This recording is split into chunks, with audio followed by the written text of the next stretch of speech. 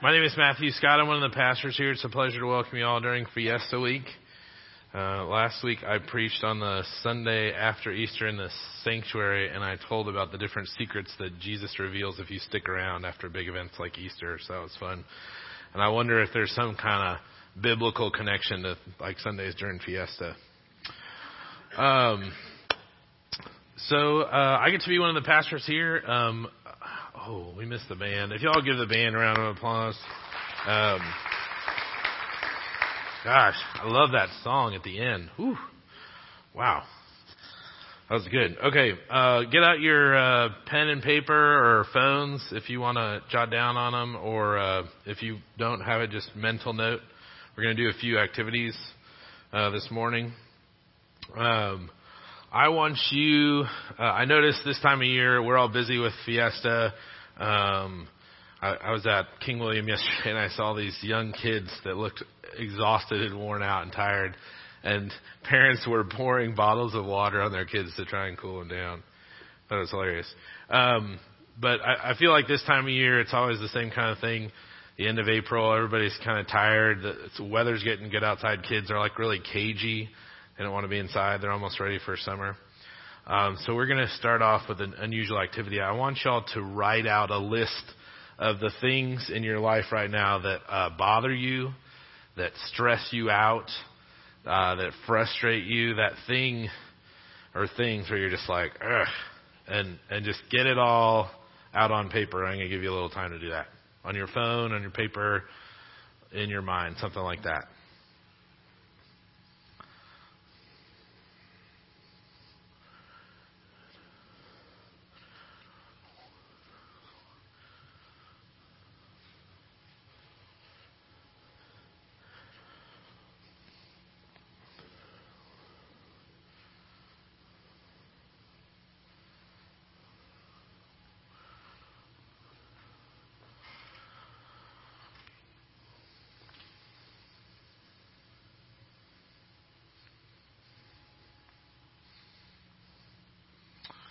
Okay. Do we get that down? Do we have those things in mind? Some of y'all are still writing. That's okay. Keep capturing them as I'm doing this. All right.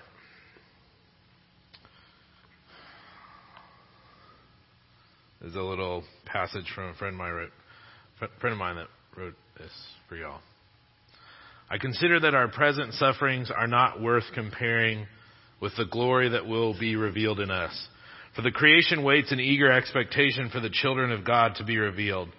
For the creation was subjected to frustration, not by its own choice, but by the will of the one who subjected it, in hope that the creation itself will be liberated from its bondage to decay and brought into the freedom and glory of the children of God. We know that the whole of creation has been groaning as in the pains of childbirth right up to this present time. Not only so, but we ourselves, us, you and I, we who have the first fruits of the Spirit groan inwardly as we wait eagerly for our adoption to sonship, the redemption of our bodies. For in this hope we were saved, but hope that is seen is no hope at all. For who hopes for what they have already seen? But if we hope for what we do not yet have, we wait patiently for it. In the same way, the Spirit helps us in our weakness. We do not know what we ought to pray for, but the Spirit Himself intercedes for us through wordless groans. And He who searches our hearts knows the mind of the Spirit, because the Spirit intercedes for God's people in accordance with the will of God. And we know that in all things, God works for the good of those who love Him, who have been called according to His purpose. This is the word of the Lord. All right, now with that same pen and paper or phone or mental list, I'd like you to write out a list of things that you delight in, that you love, that you're grateful for.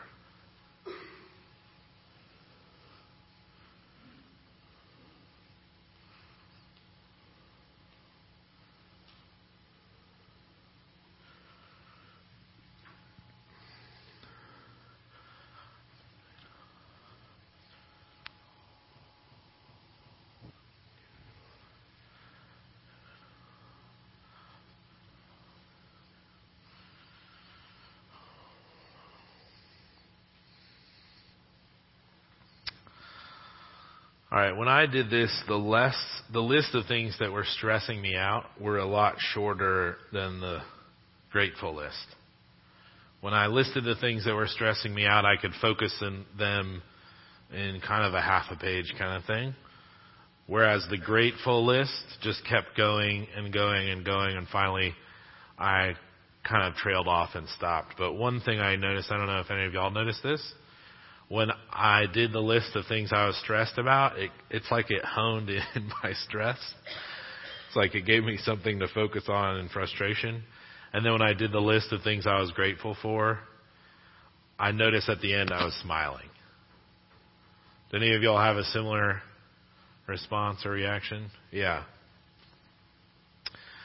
One of the articles I read for this morning, written by a researcher, a professor out of UC Davis who's been researching gratefulness for over a decade, Dr. Robert Emmons wrote, "People who focus on gratitude by keeping a list of what they were grateful for exercised more often, had fewer symptoms, felt better about their lives, and were more positive about the week ahead compared to those who recorded hassles or neutral life events."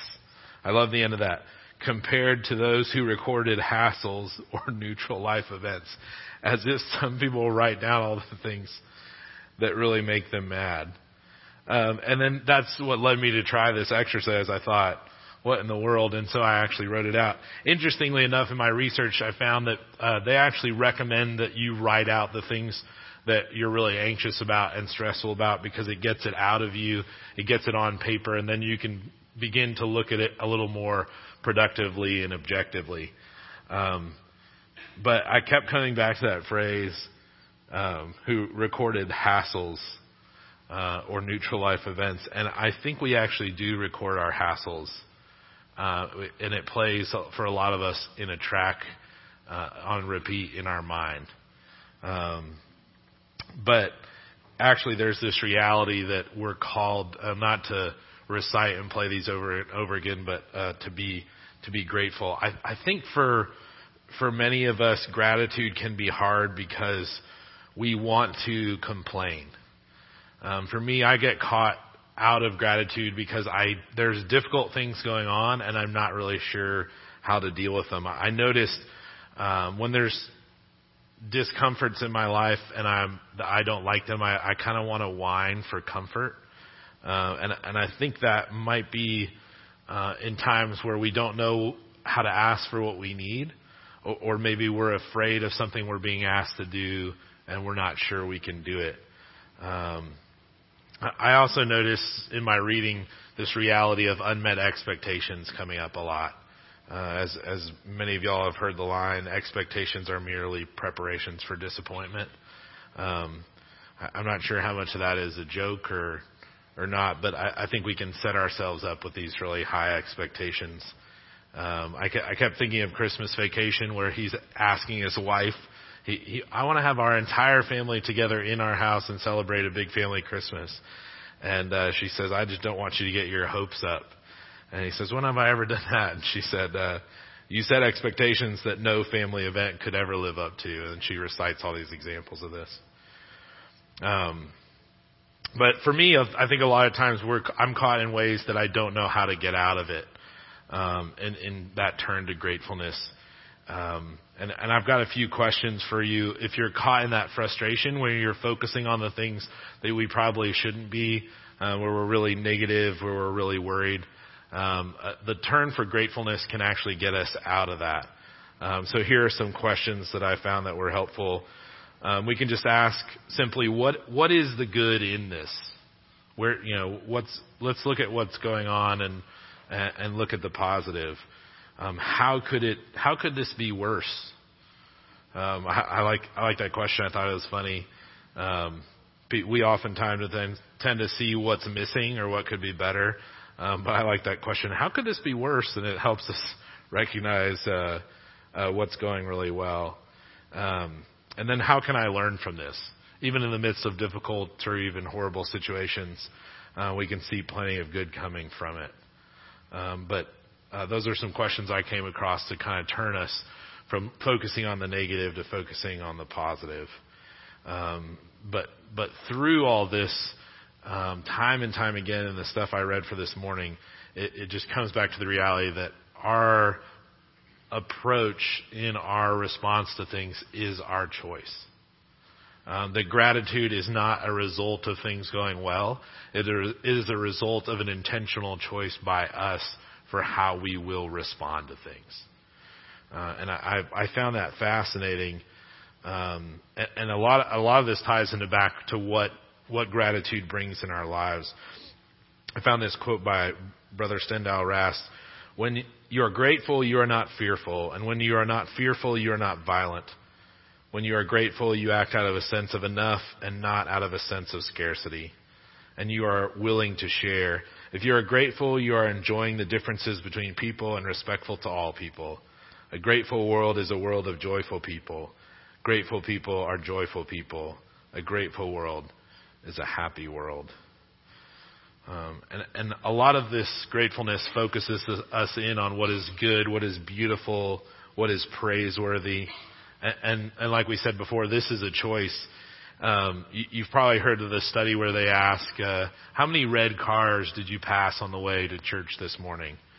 And you'll think back and you'll say, well, some, but not a ton.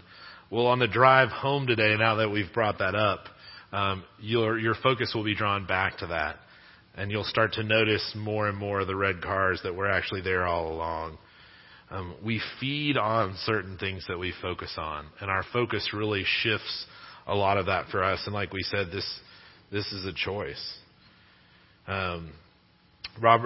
Professor Emmons, who I quoted earlier, talked about how he and his colleagues found that grateful people did not seem to ignore or deny the negative aspects of life. They simply chose to appreciate what's positive and going well in those situations. So it's this intentional focus of what we're gonna highlight. Gratefulness also brings for us a new perspective on things. One of the realities is that you and I can experience many things, same things, but experience them in different ways. One of the articles I read talked about teams that go through similar experiences, but reflect on them differently and therefore assign different meanings. So biblically, you can think about the spies being sent into the promised land. They have the same experience, but they report different things. Or, it's how we are choosing to respond to this. We assign a different meaning to it, and that meaning is what means so much. It's not so much the actual experience, it's the meaning we assign to it. So gratefulness actually gives us a leg up by looking at the situation and seeing what's going well and what's positive and what's negative, and how we can choose to respond to that. So it shifts a lot of how we look at this. Another aspect that people focused on was this reality of our connectedness, our interdependence. The fact that so much of what we do on a daily basis isn't actually totally dependent on us. And being aware of that helps make us very grateful. One of the articles I read, the writer talked about all the different things in his life that has to happen between the time he wakes up and the time he gets to school or work. So he starts you through the whole list. He says, okay, the first thing I do in the morning is I wake up. And he said, I have life to give thankful for. And he said, the next thing I do is I get out of bed. And that requires my health, which I can give praise for. And then he talks about how he lives in a safe neighborhood. So he wakes up in a peaceful environment. He talks about the electricity that's necessary for his alarm, the running water that comes from the shower, the clothes that are made by other people, the gas that powers his car, the streets that he drives on, the other people observing traffic laws to bring enough order for him to get to work, and then even more than that, the grandeur of the whole of creation and the earth and the weather and on. And he lists all the things that happen in the first 2 hours of his day just to get him to work, and how many other people are involved in that, and how much he has to be grateful for. The author Anne Lamott, who many of y'all will be familiar with, writes in her work in the Book of Joy, gratitude connects us all. When we are grateful for a meal, we can be grateful for the food that we are eating and for all those who have made the meal possible, the farmers, the grocers, and the cooks. Gratitude reminds us that we are part of something that is so much bigger than ourselves. And as we start to give thanks for other things, we stop focusing on ourselves and start appreciating all these things around us. I was surprised in my research how much health value there is in gratitude. The articles talked about how grateful people report more positive emotions, more vitality and optimism, a greater life satisfaction, as well as lower levels of stress and depression. And the articles go into all the serotonin and dopamine that's released in the body as we give thanks to other people. Interestingly enough, one of the things that the research talked about was kind of this causal effect with the idea of smiling. And many of you have seen this. If you stand, it's even greater. The effect of it is even greater if you stand in a mirror. But if you just smile for, say, 20 seconds, positive emotions are released in your body and you actually feel happier. If you do this in a mirror, so you're actually observing someone who's smiling, the effects are even greater. And then many of you have heard the study where you actually stand in front of a mirror and laugh. So you're laughing yourself and then you're watching someone else laugh. And it really changes the makeup of your body and how it responds. But essentially, our bodies are made to give thanks and praise. We're made to be joyful. We're made to interact with others in joy. So actually, us being around folks who are smiling makes us brighter and happier and all these things. For those of you who've raised children, you know this, where kids are learning to mirror their parents. And so you smile at them and they smile back, and it's almost this contagious thing. But the same thing happens if you notice, one of the articles talked about doing experiments by walking into a store where you don't know the people and you change your demeanor. So you walk in with a bright, smiley face and you greet them and you see how they greet you. And then you go in real downtrodden and frustrated and you watch how it affects people. But I've been surprised these past couple of weeks how much that those things affect us.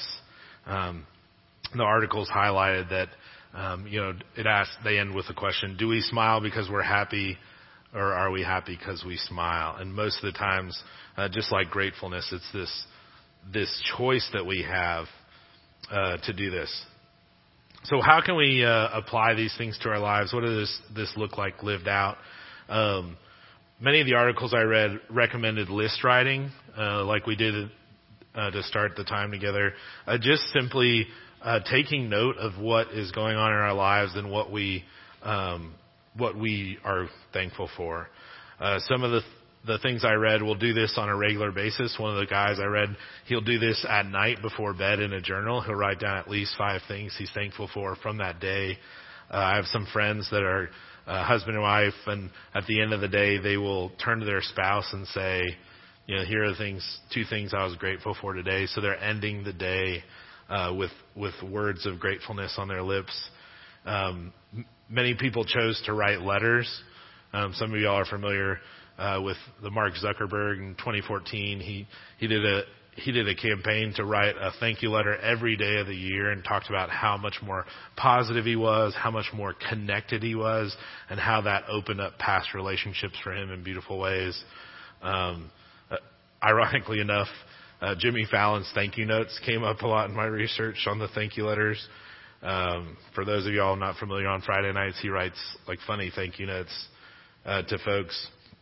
There's a fellow that I read about, John Kralik, who wrote a book, 365 Thank Yous. The year a simple act of daily gratitude changed my life. This was fascinating.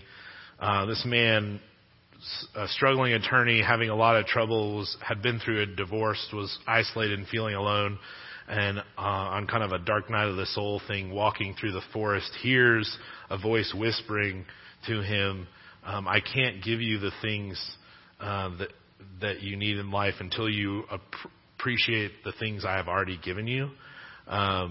He stops and he hears this voice again saying this.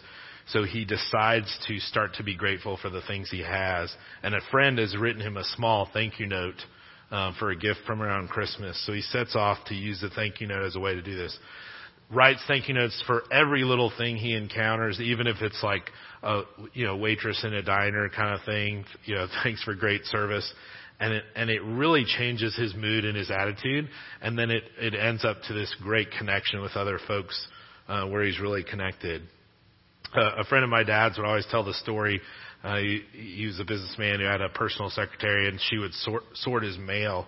And he said, I want you to know how I get my mail. And he said, all advertisements are thrown out. Things that are addressed to me electronically are on the bottom.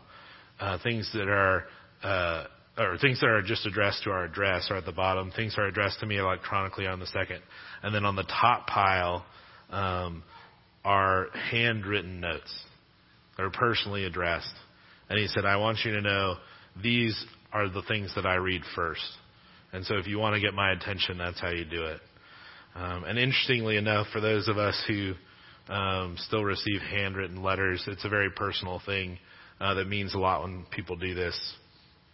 One of the things that was recounted in the reading I did was about the Tar Heels basketball coach at University of North Carolina. For those of us who went to Duke, we're not huge fans of his, but Dean Smith, in a lot of ways, was just a very upstanding man.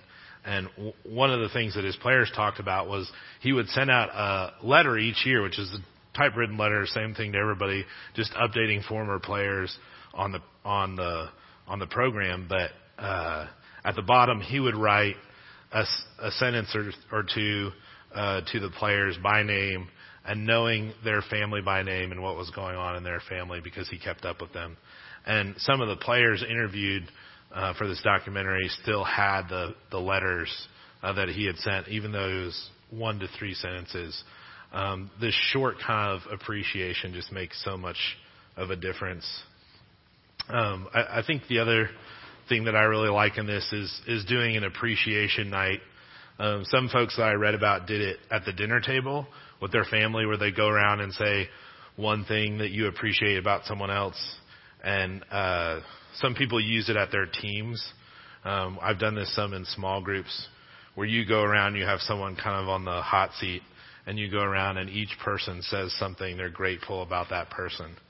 And I guarantee you will not be able to do this exercise without crying. There's just no way. And at the end, the team feels a lot closer together, and they realize things that the others appreciate that they did that they were never aware of. I think there's also a practice that one of my mentors asked me to do this year that I found very satisfying. He had me go through the past year with a colleague and look at all the different things that had gone on and that God had done. And one of the things I realized is that in the midst of the busyness of our days, when we're just go, go, go, we tend to lose sight of all the wonderful things that God is doing. And taking stock and account of that is just, in my experience, very powerful. So finally, why is it that we do all this? I think first and foremost, it's good. It's good for us. It has a positive effect on our lives. Many of y'all probably listing out these things you're grateful for noticed kind of how you're like, yeah, I am really grateful for these things. It's good for us. Metaphysically, it has a great effect on our body. But we're called to do this. We're created for worship. I mean, the ways that we spend our morning this morning resonates with us at a deep, deep level that we will probably never realize until we see God face to face. We have a loving God who is wonderful and is described in no better way than I know in one word of love. And he is good, and he is timeless, and he is for us, as the scripture said this morning, and he is worthy of our praise. And when we praise him, there is something about that just falls into line with all of its intention. As you notice, when we do it together, it's even more powerful. I tend to start my days with worship when I get up, and then I'll have some time in time in prayer. But I've noticed that I always have worship going on in the background during those times, and it really helps us to focus in on God, but also join others in worship. There is this funny reality that when we begin to know more of God, in my experience, we begin to praise him more, and we begin to see our lives more and more as a gift from God. And the things that we have tend to be I find more special, and then with that more appreciated. I'd encourage y'all to try some of these things, to try the list making, to try the letter writing, to try encouraging your family. The other part of this is you don't have to be really overt in telling them about it. A lot of the stuff I read about was just small things like a Post-it note on the mirror or, just a short text. Hey, I really appreciate how you did this. And that kind of thing brings a big bump for the other person. But I think you will find as you start to do this, it really transforms how people respond to you.